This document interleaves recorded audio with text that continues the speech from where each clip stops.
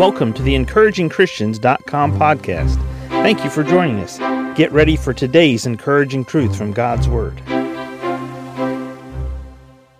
Deuteronomy 4 and verse 20 reads, "But the Lord hath taken you, and brought you forth out of the iron furnace, even out of Egypt, to be unto him a people of inheritance, as ye are this day." Now, in this passage of Scripture, Moses was speaking to the nation of Israel. He was speaking to the children of Israel, and he said to them that God had taken and brought them forth out of an iron furnace.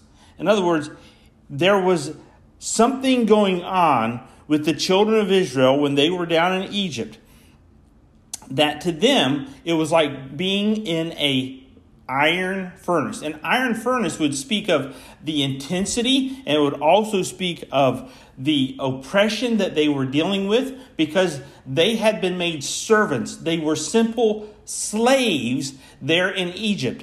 And what Moses said, "The Lord hath taken you and brought you forth out of the iron furnace." He took them out of that iron furnace. He freed them from that iron furnace. Now, not just the iron part of this furnace, but the very fact that it was a furnace, meaning that the furnace was heating up. It was a very intense, hot situation. It was purging them of things that they didn't need in their life. And really, quite frankly, it was strengthening them. It was toughening them for the time that they would spend out in the wilderness. "But the Lord hath taken you and brought you forth out of the iron furnace, even out of Egypt, to be unto him a people of inheritance, as ye are this day." Look, God got you out of an iron furnace, and he took you out of that iron furnace so you could be his inheritance. What iron furnace did God take you out of? What iron furnace did God take me out of? Maybe you might be in an iron furnace right now, and you need God to come and get you out of that iron furnace. "The Lord hath taken you and brought you forth out of the iron furnace, even out of Egypt, to be unto him a people of inheritance." God wants you to know that you are considered his inheritance today. You are special to him. He wants you. He is willing and ready right now to get you out of the iron furnace. Don't love the iron furnace. Do you know those Israelites? They whined and griped when they were out in the wilderness. "Where are the leeks and garlics? We had them back in Egypt."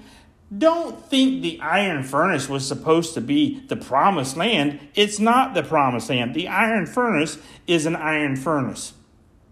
God has a place for you, a better place than the iron furnace.